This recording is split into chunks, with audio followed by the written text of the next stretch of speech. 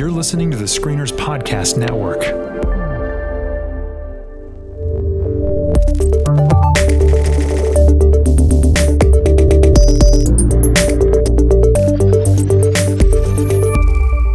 Hello and welcome to a very special episode of the Next Trek podcast. Tyler and Kate had the opportunity of sitting down with Daniel Abraham, and if you don't know, he is one half of the pen name James S.A. Corey. He, with his co-author Ty Frank, co-authored the Expanse series of novels, and of course is working hard right now on season 4 of the Expanse for Amazon. We are very excited to bring this interview to you today, so without any further ado, let's hop into our interview with Daniel Abraham. All right, so we've got Daniel Abraham here on the show, and we're really excited to have him. Daniel, how are you doing? I'm doing pretty well, all things considered. So for those of our listeners who have only seen the show, can you give us some background on the book series? This is a pretty big question, but book series, how it came to be, how did you come up with it, and then how did it make that long journey to television?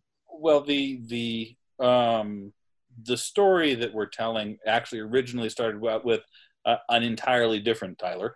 There you go. Ty Frank, who is the other half of James S.A. Corey. Right. Many years ago, was putting together a pitch to a Chinese internet service provider who were thinking about maybe getting into building their own MMO. And Awesome. This was kind of when World of Warcraft ruled the earth. And so Ty's idea was that since they had a fantasy MMO that was kind of already established and could not be unseated, to reach for a science fiction setting, and instead of having kind of 2 factions, you'd have 3, and you can still see that in the bones of the story. Sure. And he and his friend who had asked him to help out with that took it to the ISP, and the ISP got an idea of how much money they were talking about, and everybody kind of avoided eye contact and backed away from the table. And Ty liked the world that he had built. He thought there was something in there. So he spent a few years doing play-by-post and tabletop role-playing games just to kind of play with the setting and see if there was anything there. And coincidentally, he moved to Albuquerque, which is where I live. His wife was going to architecture school, and we have a pretty good one that's fairly inexpensive. And his friend who had asked him to help build the MMO was in my writers group. So she introduced us, and I lived like 5 minutes away from him. And he was still running this role-playing game. But he was running it up in Santa Fe for a bunch of the folks there, and I couldn't do that. I have a kid, the hour-long commute up for a role-playing game. Maybe once you go to college, but not right away. Yeah. And so he agreed to run a version of that here in Albuquerque, and he had the whole solar system built and the whole plot built for that, and the version that he did here was doing police work on Sirius Station, and I made this character named Detective Miller, and we only played like 3 or 4 times. And wow. So this wasn't like years running or something like that? No, like 3 or 4 sessions, really. I mean, it was maybe 5. Probably less than that. It was basically long enough for me to realize that he had done all of the world-building homework. And that, the world building was always the part that's hardest for me as a writer, and to have that done for free, that was awesome. So I had written and published like 5 or 6 books at that point. So I knew how to write a novel, and Ty had done all of the work to build this story. And the thought was, why don't we just put this together as a novel, and we can sell it for pizza money, and it will be fun. And that we kind of overshot. That went a little. A little. I was going to say just slightly. Yeah. A bit. So when did it become big, I guess? I mean, I actually didn't know about it until so Kate and I have been friends for a while. I'm trying to think of when we both came into it. Was it books 2 or 3? And you came into it a little bit earlier than me. When I came into it right before Sibyl of Bern was published. Okay. And I knew of it right when it came out, but I hadn't gotten into it right away. When for you did it seem to just take off more than you really even thought? Well, the first book got nominated for a Hugo Award, so Right. that wasn't something we were expecting. Because it's weird to expect that. That's Yeah. you wouldn't I want. mean, I expected, but I just know I'm not going to get it. So Yeah. No, it actually did really well right out the gate. And part of that was, I think it was the right moment for that kind of story in publishing. I think that the hunger for kind of aggressively accessible science fiction adventure that sort of harked back to the cool stuff we read in the 70s without necessarily having all of the cultural mindset of the 70s. I think that was a good time for that. And I think we also got some just amazing cover art and graphic design that did us a lot of good. And once the first one did well, then people were kind of primed for the second one. And by the time we were kind of halfway through the second one, they were the folks at Orbit were making it very clear that if there were more after that, that would be lovely too. And we kind of built our grand scheme for the whole series and what we wanted to do with it, and where we wanted to go with it, and how long we thought it would take to get there. And you're shooting for is it 9 books you're shooting for? It's 9 novels and a collection of short fiction. Right. Yeah. So right. 10 total things on your shelf. You're gonna collect the short fiction. Yeah. No, it seems like there's going to be enough to do that once we're done. The reason we haven't done it up till now is we want to make sure there's enough stories in there to justify it. Right. But I think by the end we'll have like 6 novellas and 2 or 3 short stories. Right. And that that's enough to justify its own book. That's enough to not make it feel like we're cheating people if they pick it up. No, and 10 is a nice round number too. So that seems to make sense. So we've got this. It has sort of exploded at this point, and it's got those Game of Thrones comparisons. It's big long running intricate series. How did it get made into television? How do you pivot from just books into TV? Well, you get ridiculously lucky. That helps a lot. No, we Ty knew more about the television side of it than I did going in, because he was actually working as George's right-hand man when HBO started making the pilot for Game of Thrones. And in fact, George was one of the people who in the role-playing game up in Santa Fe. I thought I had heard that. That's right. Yeah. So I just want to say George was in that group. Melinda Snodgrass was in that group. Walter was in that group. And I'm the one who said, "Hey, let's write a book." That's true. I'm bragging about that. I'm saying they all had their shot, but I was the one that got it. But when the books started getting some attention, we thought, well, we really ought to get clear on what's going on with Hollywood agents, and we ought to find a Hollywood agent. So we went out and we were looking for a Hollywood agent, and then we told our book agent that we were looking for a Hollywood agent. He said, "Oh, but you have one. He's been turning down offers for you for the last 6 months." And we said, "Oh my gosh. Okay, well, glad we didn't hire anybody." That's wow. and he's awesome. He was a really, really professional, thoughtful,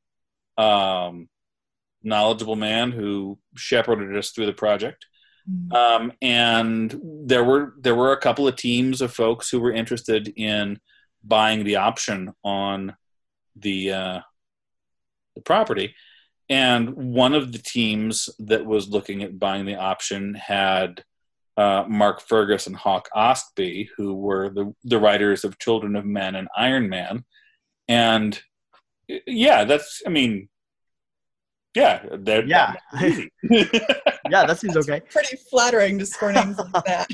Yeah, so they bought the option, and we hung out with them, and we all got along real well and hit it off. And they were coming in from features. They'd done a lot of stuff with feature-length movies. They hadn't done any television before.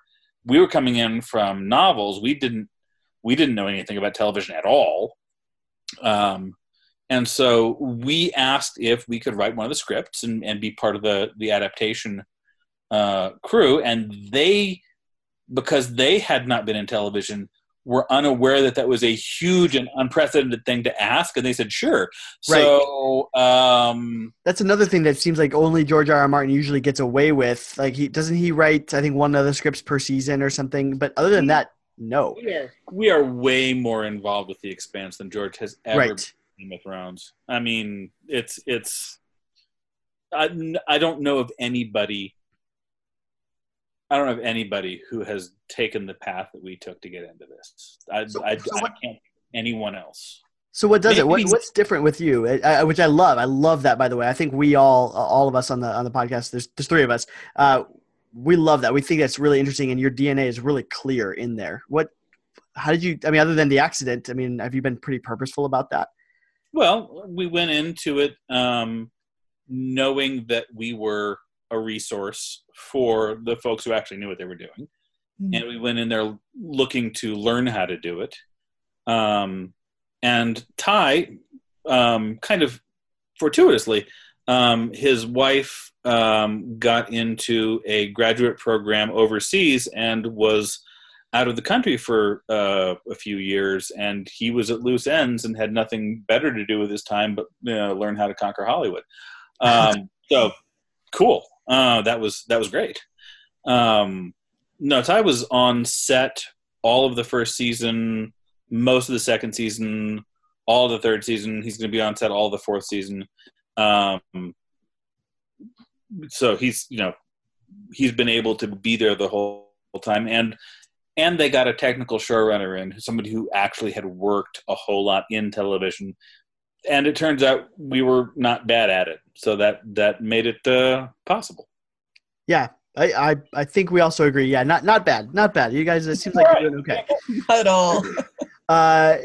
That's fantastic. And yeah, I agree with you. I've rarely, you never hear of adaptations like this happening. Rare enough is it for a movie adaptation to have the author actually write a script that gets in there, let alone a longer running TV series. So, well, it's a very different skill set. The one thing I will say is, I understand why having the author come into the writing room is often a terrible idea. Having done it, it worked out great for us, and that's cool, and I'm delighted. But going in there, basically relearning how to tell the story in this different venue, it's a tall order. It's hard stuff to do. And the process of writing a script and the process of writing a book aren't really comparable. They're very different things. What were some of the shifts? Because there were, as we've, the two of us have read it. We have our third co-host has only seen the show, but we've read the books. What were some of those decisions, or how did you come to the decision to make some changes, whether monumental or small, or merging some characters? How were some of those decisions come to, or why would you I guess shift from what you originally wrote? Well, there are many answers to that question. It's a question with a lot of fairly long answers, but here's some of them. Part of it is that the tool set of prose fiction is profoundly different from the tool set of filmed entertainment. The things that you can do easily and for free and powerfully in prose don't actually work when you have the different set of constraints on them. So, for example, we have Miller in the book, who is a very internal character. He spends a lot of time in his own head. He spends a lot of time cogitating and if you wanted to have an hour of television with Thomas Jane drinking whiskey and looking pensive, that's boring. So you have to find all of the things that were going on in Miller's heart and in his mind, and that you were saying through this kind of internal monologue, and then put them out where you can see them with a camera. Mm-hmm. And that changes the character. Necessarily, that translation changes the character. And there are things that you can do brilliantly in film that you can't do in prose at all. It was the kind of revelation to me was figuring out that all of that work you do in prose to kind of evoke an emotional tone, you don't have to do that in a script. They just put a soundtrack under it. Free. Sure. It's amazing. And so those kinds of things dictate a bunch of the changes that you do. And also, when you're writing a book, part of the point of writing a book, any book you write is going to be in competition with movies, with video games, with all of the other ways that you can spend your leisure time. You need to write a book in a way that gives the reader something that they couldn't get anyplace else. Right. And so then to take that and find some way to get it someplace else, that's means you gotta bend some stuff. Mm-hmm. Yeah, some of the really visceral moments of the show. Like for instance, whenever they're shooting at any ship they're on, and you're seeing those holes being punched in the side of the ship into where the crew are, that sort of thing. Seeing it is like so much more powerful. You know what? The one that got me was watching Julie Mao in her hotel room in episode 9 of the season. Because I mean, I think I wrote the scene. It was a Miller chapter, so I was the first draft at going and finding Julie in that hotel room, and I was pretty floored. I tried to make it very visceral and affecting, and then when you see Florence on screen doing it, I just felt bad. I just felt like I'd done something terrible.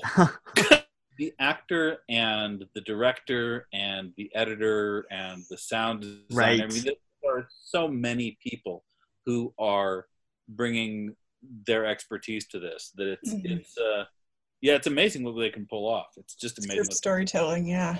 Yeah.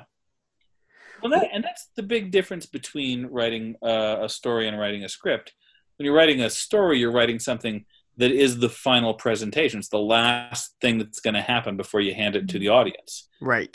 When you're writing a script, you're writing a blueprint for like 80 different people. And they have to be able to know what you want them to do and what the vision of the thing is from that document.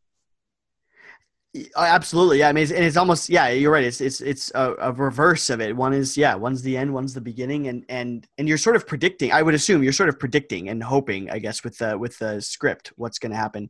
How much beyond the script, how much say do you guys have? You said Ty was on set and I assume you've been on set a bit as well. Oh, yeah, no, I have. Just not as much as Ty, but I've been there, and I've spent a lot of hours in the writer's room in LA, and we don't have any formal power. We're all of the kind of formal power rests in our showrunner Narain. He's right.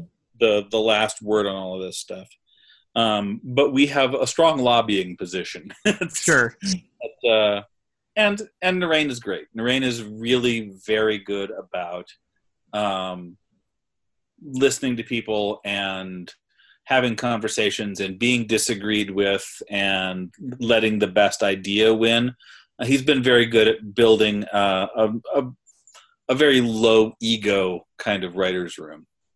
Which I hear is rare enough in Hollywood, especially the best idea win situation is quite often it's the showrunner and it is his vision or her vision, and you guys are just there to execute it. Yeah, it's been very collaborative. It's been very Excellent. collaborative from the word go.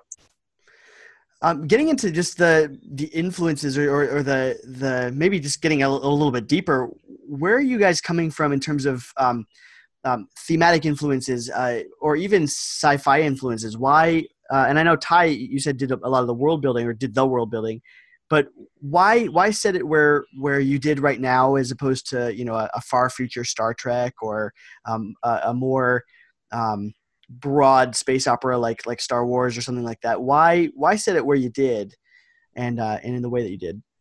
Well, the short answer to that is Alfred Bester. The DNA of the Expanse that is the most direct is Alfred Bester's "The Star's My Destination." The idea of belters, the idea of an inhabited solar system, the idea of this kind of almost blue collar aesthetic that's going on, where it's space, but you still need to have workers, and there's still social classes, and there's still all of the there's crime, and there's all of the kind of gritty human stuff that we deal with now. You deal with there too. It's a book that Ty read when he was probably a little too young to be reading it, and it's one that I read and really appreciated and enjoyed.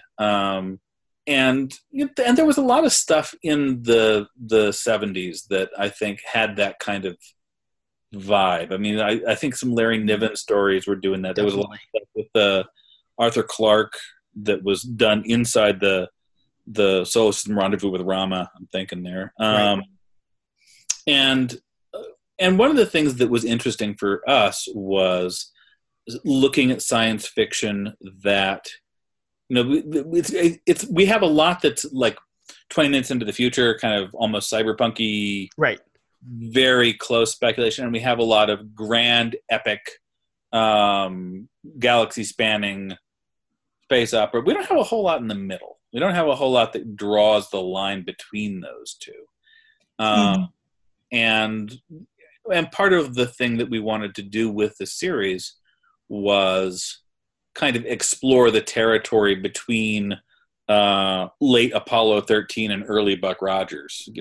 Right. Just talk about how that looks, how you get there. Yeah, this is what originally drew me to the series. Is I was looking for science fiction that wasn't near future and wasn't far future, and I wasn't finding a whole lot. And then I found, I think Leviathan Wakes was like either free or reduced price on Amazon ebook or something. Like, well, I'll try this and see what it is, and didn't quite expect to get a favorite series out of it. But that literally that timeline setting was why I went looking for a series like this one, and that was scratching an itch that I really needed. It seemed too much of one and the other, but not this middle area. Well, and I think it turns out that there were a lot of people like you on that. I think part of the reason that we were as successful as we were with it was that there weren't a whole lot of other people in exactly that space. Mm-hmm. Absolutely. One of the other things I appreciate about the show is its depiction of humanity. The characters are not written in an idealized form. They're not saved by technology. They're not evolved beyond baser instincts. But they're also not space grimdark either. I actually recognize the behaviors of people in the world that we live in here and now as characters on the show and in the books. And I was just curious if this was like a formal decision that you and Ty made up front with the writing of the series, or it's something that evolved as a natural outgrowth of your worldview. Well, what we wanted to do going in was have it be fun. And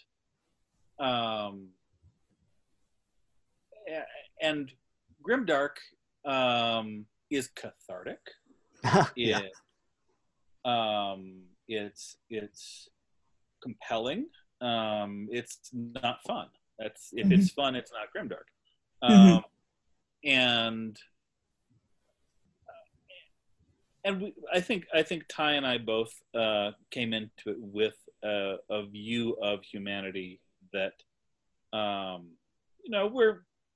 we're all a bunch of morons, just all of us. I mean, us too. It's not. Mhm. Not, oh, they're all morons. Like, no, we are all, everybody, we're just all dumb all the time. And that's okay. And we're lovable anyway. And yeah, that's that sense that when we move out into the stars, the big problems are going to be the ones we packed with us. One of the things also that we did when we actually first got in touch with you was we were having a conversation actually on Twitter about that worldview with those problems are what we bring with us versus that uber utopian worldview of Star Trek. Was that also would you think that you're maybe in a reaction to that worldview of Star Trek, of just saying it's all going to be peachy keen when we have all this technology that saves everything? Or No, I think Star Trek is a different project. yeah, I think the thing that kind of really far future utopian exploratory world can give you is a great way into allegory and a great way into telling stories that are exploring social issues, almost like a philosophy project, right. which is an awesome project. I'm not saying anything against that. I love me some Star Trek, Right. But that's not the project that we're working on. The project that we're working on is much messier than that, and to the degree that it's looking at any contemporary issues, it's looking at them through the lens of history and the idea that the future will rhyme with the past. Yeah, I think I really agree with that. What would you say, I guess, is with that messiness? Because I agree. I think that's a really good way of describing it. It is messy and it is very human as well, because we bring all this baggage with us. What would you say are the greater themes that you seem to be trying to dig into? Even though you're right, Star Trek is allegorical and doing its own thing. What are you guys trying to say, I guess? The thing that I of the two of us, I'm probably the closer to the Pollyanna. I think the thing that I'm trying to say through it is that we've bumbled through history up till now, and I think we'll continue to bumble through history in the future. And in the large, there's more to admire in humanity than to despise. Yeah. For without looking away from our faults, without looking away from the atrocities we commit, without looking away from our tribalism and our pettiness and our cruelty, still, despite all the evidence, that's the line from the book. That despite all the evidence, I keep thinking the assholes are outliers. Yeah. Oh, I love it. Yeah. And speaking of that, and I can't remember if now that I'm thinking of it, who said that, but I remember the line. I think I gotta say, in our humble opinion, Christian Avasarala is just one of the best characters in both the book series and the television series. And she's got that view, I think. I mean, she is of that view that good will win out despite all of everybody else's major faults. Where in the world did she come from? Because she is magnetic. Well, okay, another thing with a long answer, but here we go. Yeah, long answer. Sorry. No, that's cool. One of the kind of artistic issues we had with the first book is that it's a very masculine book. We wind up with two male viewpoint characters, and even though we we were careful in writing the first book to make it clear that women were unremarkably in positions of power. So we had like the captain of the Donager was a Right. woman. Miller's boss was a woman, and it never got commented on. It was just part of the world. Because all of our viewpoint characters were male, it wound up feeling not as full and not as rich as we would like it to have been. So when we came to start looking at the second book, one of the things we were looking at was these kind of archetypical characters and things that had traditional genders associated with them, and how to play with that. Mm-hmm. So we had the tough as nails Marine, who, you know, that's traditionally a guy. We had the high power politician, that's traditionally a guy. We had the parent desperately trying to find their missing child. That's the mom story. And we just swapped them. She's got such a unique voice, and not only, you know, is she portrayed so interestingly. I mean, she's got the mouth of a sailor. She is hard drinking, hard swearing, and you just don't see that these days. Is there? I almost want to know. I mean, is she based on anybody that's real? I mean, do you know some hard drinking, hard swearing lady, or is she just, you know, she just this awesome character that just happened to blossom? No, I mean, I if you look at any author's kind of body of work, it's a lot like looking at an acting troupe. You can kind of pick out the actors who are playing different characters. Yeah. And that particular kind of middle-aged to older woman who lives a very independent life shows up in my stuff a lot. She's just a character who I enjoy. Gotcha. And this particular instance of her really was directly formed by Rahm Emanuel's penchant for profanity. If she's using profanity this way, why? Mm-hmm. And for her, the answer is it's because if she can make them blush, she controls the room. Mm-hmm. Mm-hmm. I love it. And that sense of this is a role that she plays, that she has played for so long that it's almost impossible not to be that. It's almost impossible to dissociate herself. So her husband will call it the mask, and her husband will think that it's not really her, and she's not sure anymore. That's familiar. That seemed right. I had not thought of it that way, and she's almost then she's like a reverse Miss Marple, who is the older lady who takes advantage of hiding in plain sight. She's Avasarala is hiding, like not hiding in plain sight. She is in plain sight and using this to disarm. I think that's really interesting. She's using it to put people on their off foot. Yeah. Yeah.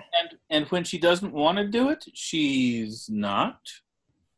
She's very aware of and very calculating about how she is seen. One of the things I appreciate most is she is a powerful woman. She owns the room. She does all these things, but we see her wonderful vulnerability in moments like when she's in the racing pinnace with Bobby, and Bobby's worried about her stroking out, and you know she gets space sick, and like all these things that round her out as a human being. She's she is comfortable enough with herself, but also the way she's written.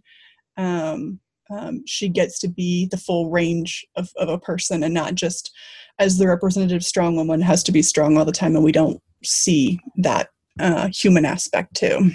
One of the things that's really interesting about and it actually came out talking about fight scenes. The thing that makes a really good fight scene is that you know how people feel in it. It's I think Sam Sykes was talking about this on Twitter a couple days ago. He was talking about reading fight scenes that are all about which hold and which technique and which order, and not at all about how anybody feels. And I think that actually generalizes out really well to a lot of kind of character building issues, and the issue of having somebody who is strong and also vulnerable, and somebody who is contrary-wise sort of weak with moments of real strength and moments of clarity in them. It makes them more interesting. Mm-hmm. Agreed. And also, the women have a lot of the best fight scenes. Yes. I mean, that's like one of the best things about the show is you have many women, and they're strong in different ways, and they have the cool fight scenes.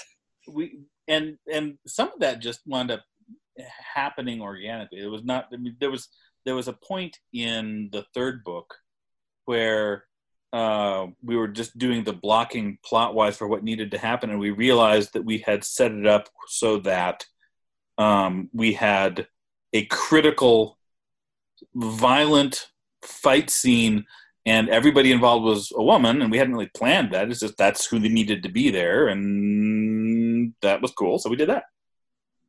Well, it played very well. Well, they had Anna. I love Anna. I mean, come on. She's so Yeah. great. Oh. So a little bit of a shift here to talk about Holden. In a previous episode of the podcast, we had a discussion about Holden, who he is to the story, aside from the obvious that he's the protagonist. Is he a kind of chosen one, or is he a more right time, right place, right person? Well, that kind of depends on whether you think God exists, doesn't it? Hmm. I mean, if you think that there is somebody to do any choosing, I guess you could make a pretty decent argument that he's that. I think actually the way that Ty and I have always talked about him is as the holy fool. Hmm. Oh, wow. He's a genuinely good-hearted, flawed person who is capable of tremendous kindness and a tremendous sense of responsibility for people around him, and a guilelessness that comes through at like horribly inopportune moments. Hmm. Yeah. I think, if you had to pick what he is, he's not chosen. He's except in that he has chosen to do this, and he is this kind of person in this situation at this time, and I don't know that he could do anything but what he does. He's kind of a nice guy. Mm-hmm. Yeah, and almost to a fault. He's not so much of a Boy Scout completely, but every once in a while you're like, Holden, come on. You said guileless even. Come on, Holden. You can make a better political decision than that instead of just racing in and doing your thing. And you kind of love him for it. Well, and he's not.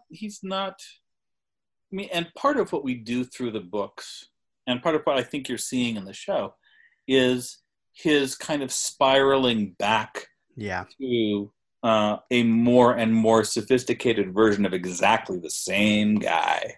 Mm-hmm. And there's a reason for that. There's stuff that we're building toward with him, and I think you see him later in the story starting to learn from Avasarala and starting to be more savvy without ever losing that kind of base level idealism that makes everybody else just roll their eyes. Mm-hmm. That's the character arc we're working with him. And yeah, I really appreciated that the show gave him PTSD essentially for dealing with everything, because he's that lets him be a human being, because they go through so much, and not to have an emotional reaction to that, and then not to think that he's, losing his mind as he starts to see Miller. On the one hand, it can be a little bit risky to take your hero down, the losing their mind road, but on the other hand, I think it pays off really well. Well, and I also think that Stephen Strait is really an amazing actor, and we've given him the longest character arc with this kind of very subtle internal growth, and he's done an amazing amount of work actually understanding what Holden is going through, and figuring out, kind of if he were doing those things, why he would be doing them. And watching Holden go from this sort of self-righteous, I'm going to do the right thing because it's the right thing that we saw in the first season, to this kind of grimdark version that also just doesn't fit him at all, to this guy who's just trying to maybe not have people shoot each other. If maybe they could just not do that. It's a difficult and subtle arc, and I really admire the hell out of Stephen and how he's been doing it. I think he has not only done a great job with Holden, I think he's an amazing human being, and someone I think we were really lucky to have be part of the project. Excellent. He was one that when he was first cast, I had questions, but then I just needed to see him on screen and playing the role, and I was like, I got this. I got what they were doing, choosing him for this role. Same. And then picking up the book, I had my image of him in my head with the book, and now he's easily the only one. He's the one that I absolutely think of. I don't replace him with my head version any longer. Although Avasarala was spot on. She was exactly who I imagined. So that was great. We haven't actually had a chance to mention the any of the other crew of the Rossi, really, but I just like while we're mentioning Holden, we even have sort of his amoral opposite in oh my gosh, my brain just went Amos. Thank you. Wow, I love Amos. Amos. Yeah.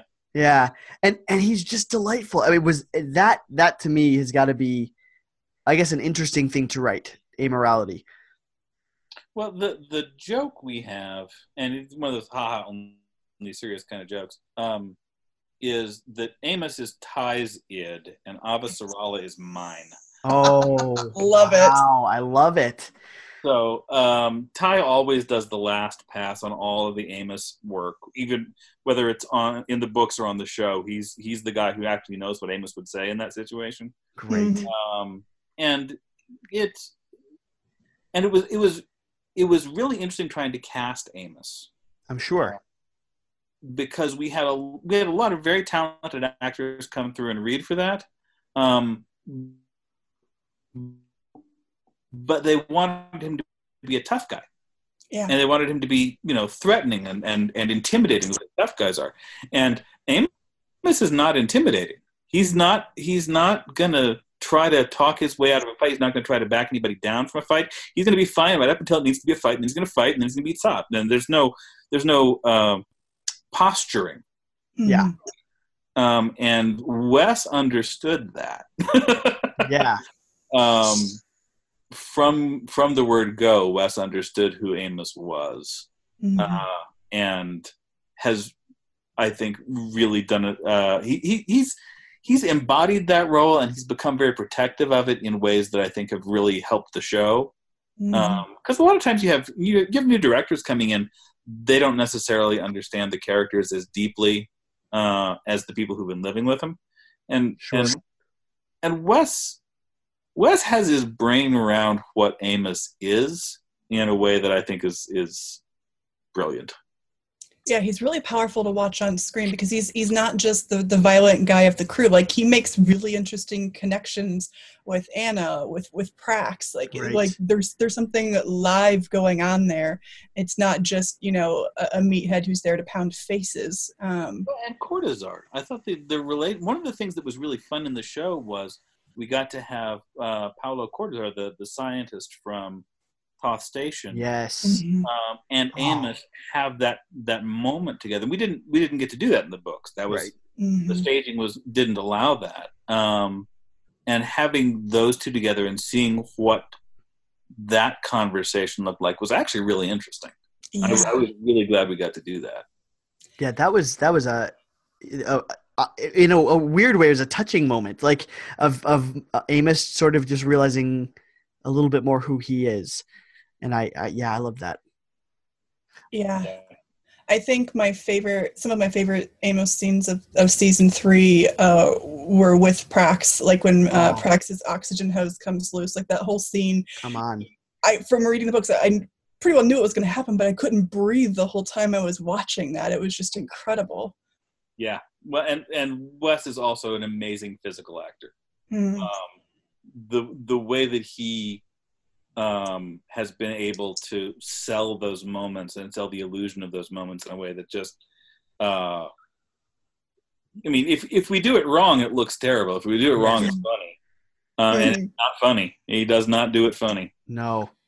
Yeah. My other favorite scene, which I think was a stand-up and cheer scene for our other co-host, is after he's talking Prax down from shooting, and then pushes him out the door, and then does the whole "I am that guy."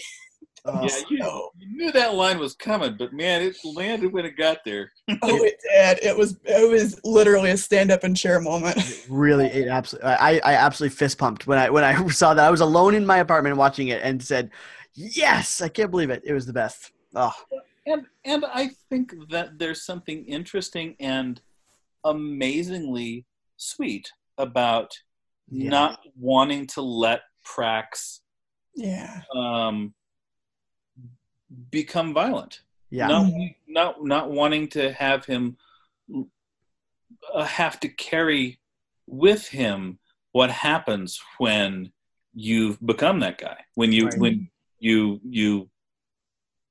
seeing the nurturing power that is in Prax. I mean, Prax is there to be the nurturing male. That is what he's there to do, and to have Amos see that and value it and respect it and protect it. Yeah. I was glad that we did that. I was glad that it came out the way it did. I love it. Yeah, and Terry Chen is fantastic as Prax. Right? I love Terry. And the thing about Terry is he's done a lot of roles as, scary Asian gangster number 3. Right. He's such a sweetheart. He's such a genuinely sweet, wonderful man, and just a delight of a human being that if we don't do anything else with this show, we gave him a moment to be Prax, and that was awesome. Do you have any behind the scenes stories from filming of season 3 that you can share? The thing that was really cool about season 3, it was the first season we had ended 2 books inside the same season. Right. So we had the end of Caliban's War in it, and we also had the end of Bad and Seeds. So we had these 2 really powerful crescendo endings, all in the same run of episodes. And so we had that reset in the middle. And one of the things that was really interesting, and I don't think we talked about this much, or we did maybe later, but Drummer, the character of Drummer that Kara G plays. If you notice how Kara speaks as Drummer most of the time, it's got this very harsh, almost stilted cadence to it. When she speaks in pure Belter, it's flowing. It's natural. That's a good point. She's playing it as though Belter were her first language. Wow, I had not thought that. In a second language. Oh, that's fantastic. Yeah. And when Naomi goes over to be full-time on the Behemoth, her accent changes. Her notice that. Thickens up. And she's doing this kind of code switching based on who she's around. Because she's been around all these Interplanet guys. And she's been minimizing that part of her accent. And then she's around her people, and she does that code switching thing where it comes out, and that was all Kara and Dominique making that decision. Oh, that's awesome. How to do those characters, and I thought that was lovely, and I think it adds a certain level of identity to the conversation that I'm really glad was in there. So yeah, that is brilliant, right? Kara's kind of awesome. And she kind of came so nicely to the forefront. You know, she was there in the background season 2, and then season 3, she just was right in front and just captivating. Yeah.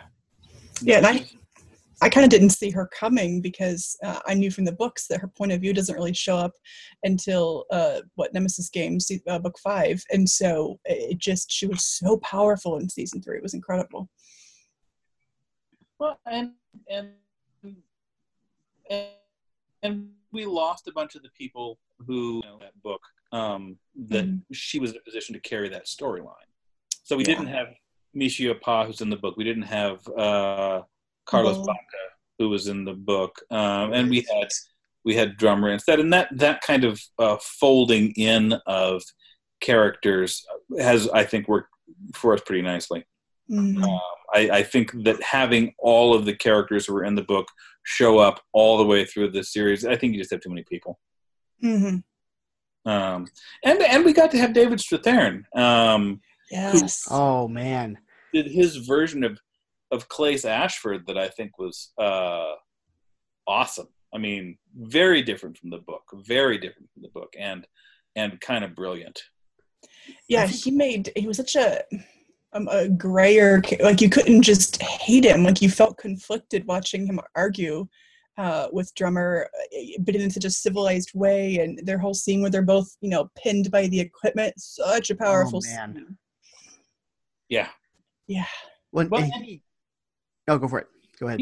He had a point. I mean, he had a point of view and an argument that was hard to dismiss, and a lifetime of violence behind him that David was brilliant at just kind of layering in, and there's so much of his story that's in there that's never spoken. Yes. So you hear him talking about watching his child burned to death, and you have all of these scars on his body, and you never hear that story. No. That's all you hear, but something terrible happened. And the other thing, and almost nobody notices this, if you look at a really close up of Ashford, like his face, one of his eyes is a different color. Oh, I did not notice that. That's not David. That's a decision David made to have the scar go into his pupil. Oh, wow. So that's the level of detail that David was bringing to that. And dude, it's David Strathairn. Holy shit! Right? Totally. Oh, totally. And as amazing as he is not who I would expect to be cast in that role. He's often so straight laced. And to be that guy is just shockingly and wonderfully surprising. One of the things I think we've done a very good job with is take actors who will make the role interesting just by being them. Yeah. And I think you're going to see some of that in season 4. I think I'm watching the casting of season 4 going on right now, and I'm seeing some of the folks we're getting for roles there that I'm really, really excited by, and really interested to see how those energies and those presences change the story. Yeah, we were going to ask about where season 4 was in production. Well, we start filming in October. Oh, wow. You guys are right there. Wow. Yeah, so Ty went up to Toronto for pre-production last week. And I'm not heading up there right away, but we're working on some scripty stuff, and they're casting folks and mean, the rewriting process for scripts, I was very surprised that it goes on for as long as it does. Mm. And so, we've got solid scripts for the first few blocks, and there will be some more coming up later on, and it's all coming together. So, can I speculate about something that you may or may not be able to confirm? I will hint broadly if I can. Go for it. Okay. So, Sibylla Byrne, Book 4, takes place in another galaxy. We have nothing of our home galaxy really going on. The trend of the show has been to fill out things where there might not have been anything explicitly in the books. Can we assume that we're going to get home galaxy stuff going on too? I think we've been very good about including material, not just from the main stories, but from some of the ancillary stuff and some of the stuff that kind of gets gestured to. So there's really a lot we have to pull from. Great. Is that good? Was that broad enough? Did I do all right? I think that was good and cagey enough. It worked. I gotta say, I'm really excited for season 4. Sibylla Byrne is my favorite of the books so far.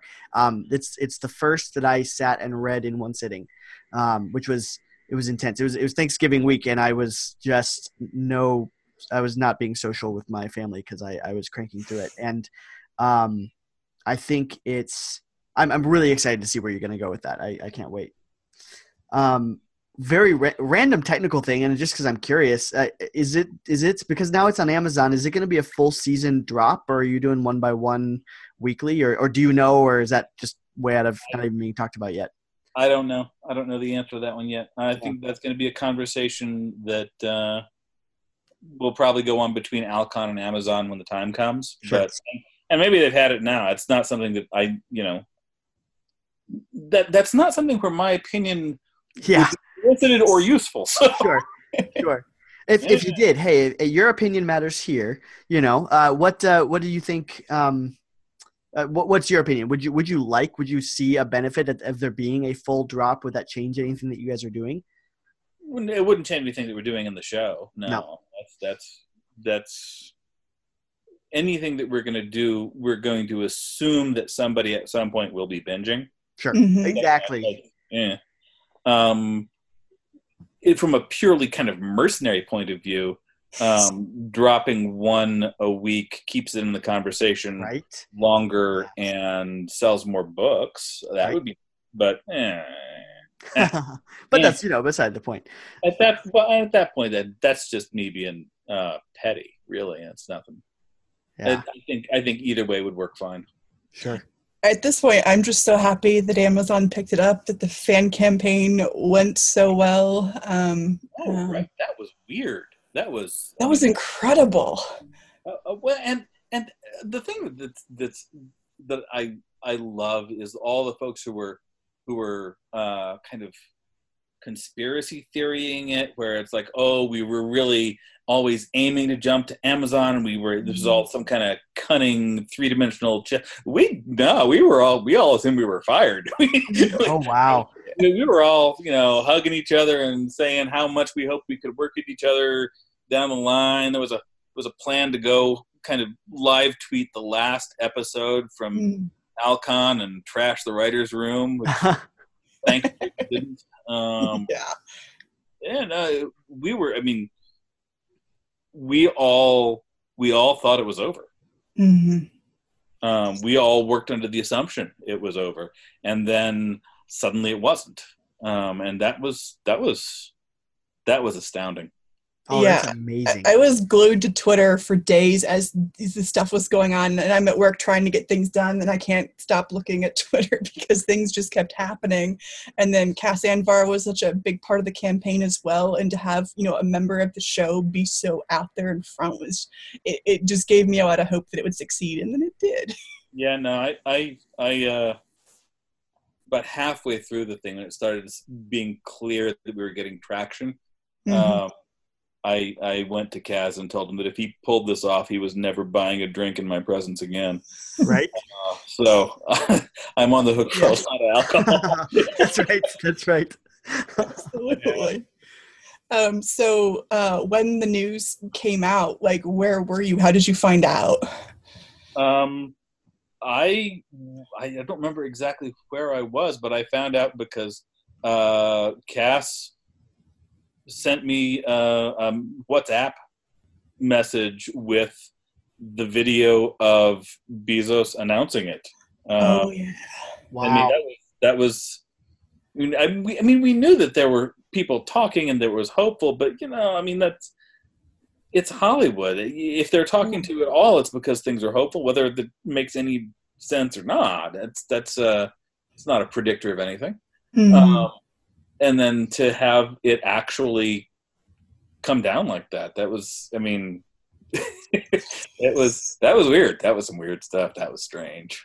That was incredible. And for Bezos to actually announce it himself while at this conference that was going to happen, regardless of the show, it wasn't like it was planned that way. No, well, and what we found out was it's pretty clear that Bezos was pushing at that conference to close the deal so he could announce it while they were in the room. Oh, cool. And I mean, when we talk about the fan campaign being the thing that resurrected it, Bezos is a fan. That's cool.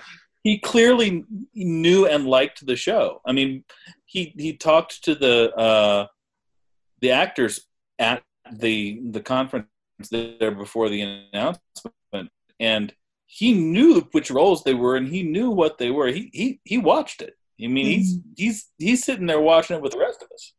Wow. Which, yeah, that's weird. I mean, understand, pizza money. Right. Yeah. Pizza money's going far. Oh man. Was it where Pizza money? Like, how do you sleep at night knowing this? Right. Jeff Bezos is watching. Yeah. Oh, golly. Hey. So speaking of Amazon and all that, where's anything changing in terms of how you're approaching anything? Like you said, a lot of things you're going to go on the way that they were, but any reins being loosened, and especially in terms of language and stuff like that you're enjoying. Oh well, yeah, no, absolutely. I mean, the whole standards and practices are different now, Yeah. and also. I mean, don't get me wrong. I love the guys at Sci-Fi. Sci-Fi did great by us, but they don't have a great reputation. Yeah, and being an Amazon original actually opens up some crew and cast and directorial options we never had. With Sci-Fi, and so great. I'm I don't know the details on that. I can't speak to that, but I know that it's a higher prestige platform For sure. and that yeah. Well, and even coming back to Avasarala, I mean, letting loose her tongue is going to be pretty thrilling, I think. I'm hopeful. I mean, the other thing, I don't want it to have it just be Shoreg cursing 24 minutes an hour. That would be fun. Yes. But I don't want it to feel like it's a different show. Right. I want it to hopefully, feel like we're growing into the space organically. Mm-hmm. Agreed. I'm hopeful that the episodes, if they need to be longer to finish telling whatever the episode's story is, that breathing room will really be there. Yeah, Narain has been talking about kind of the options, the flexibility that you have when you're not tied to an exact out. Mm-hmm. When you need an extra 5 minutes and you got an extra 5 minutes of footage, you can put it together and that's fine. They're not going to object to that.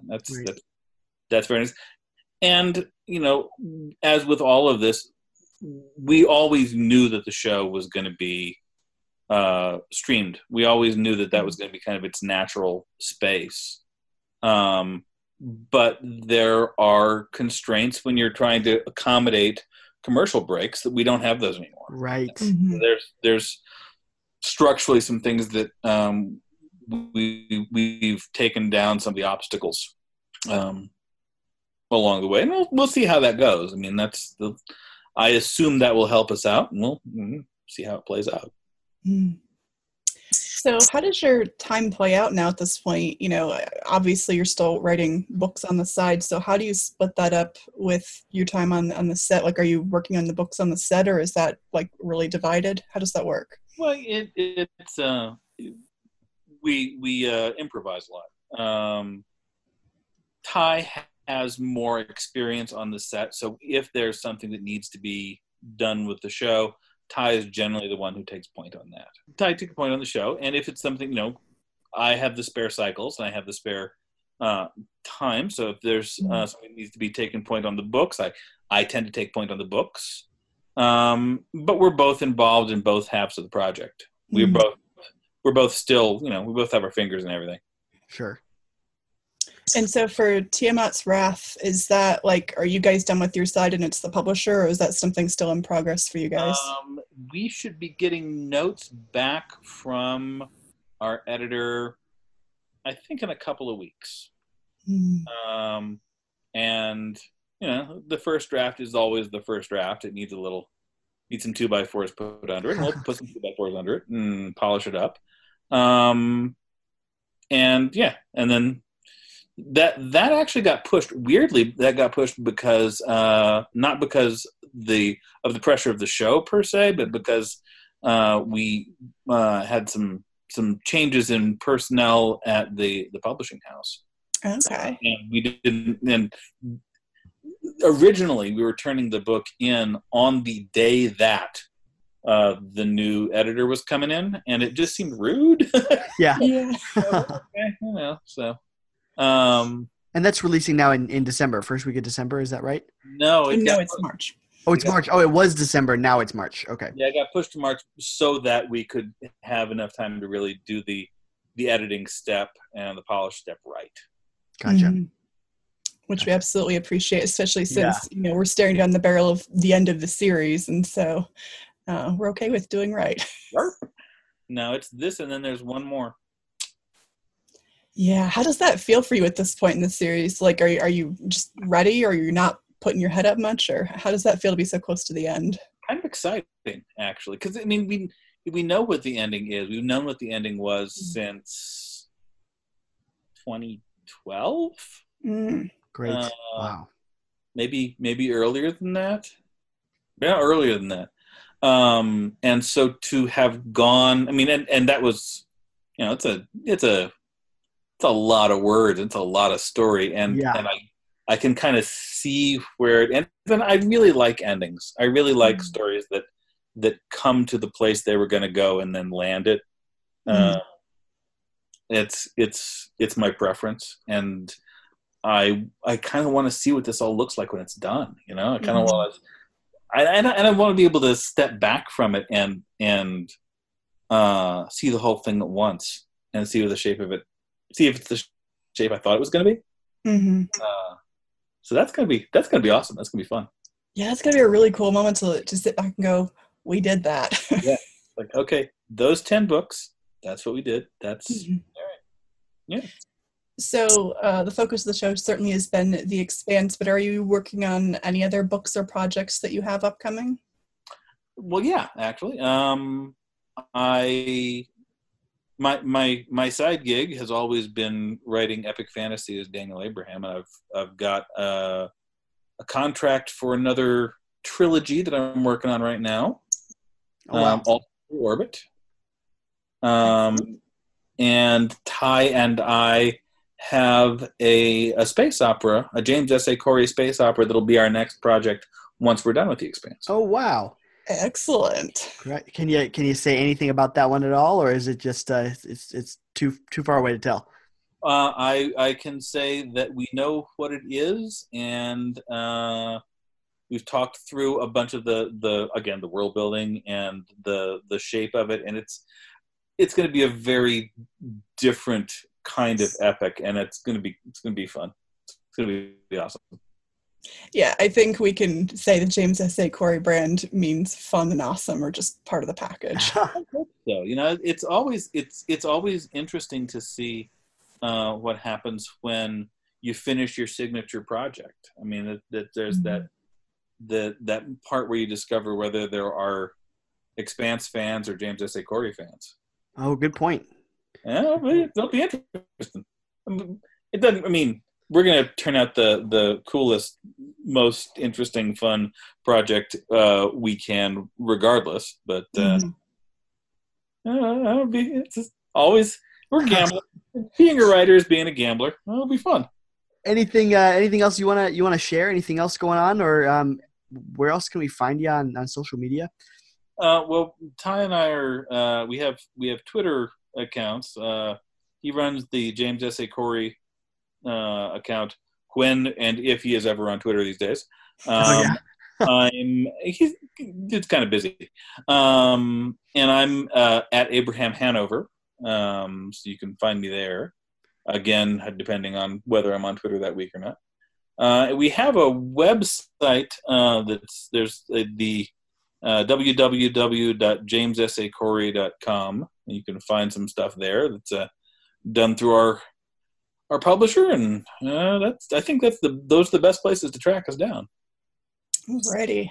Excellent. Well, it has been fantastic to have you. It's been a great chat. I really was excited to get to talk to you, and happy that we made it work out. I'm glad it worked out, hiccups and all, but yeah.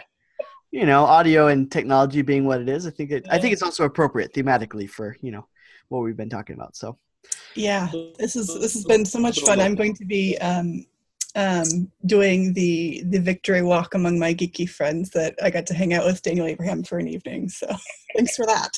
Well, tell them hi for me. Absolutely. Excellent. Well, thanks for having us. Thanks for speaking with us, and we'll talk to you later. Sounds good. All right. Bye. Night.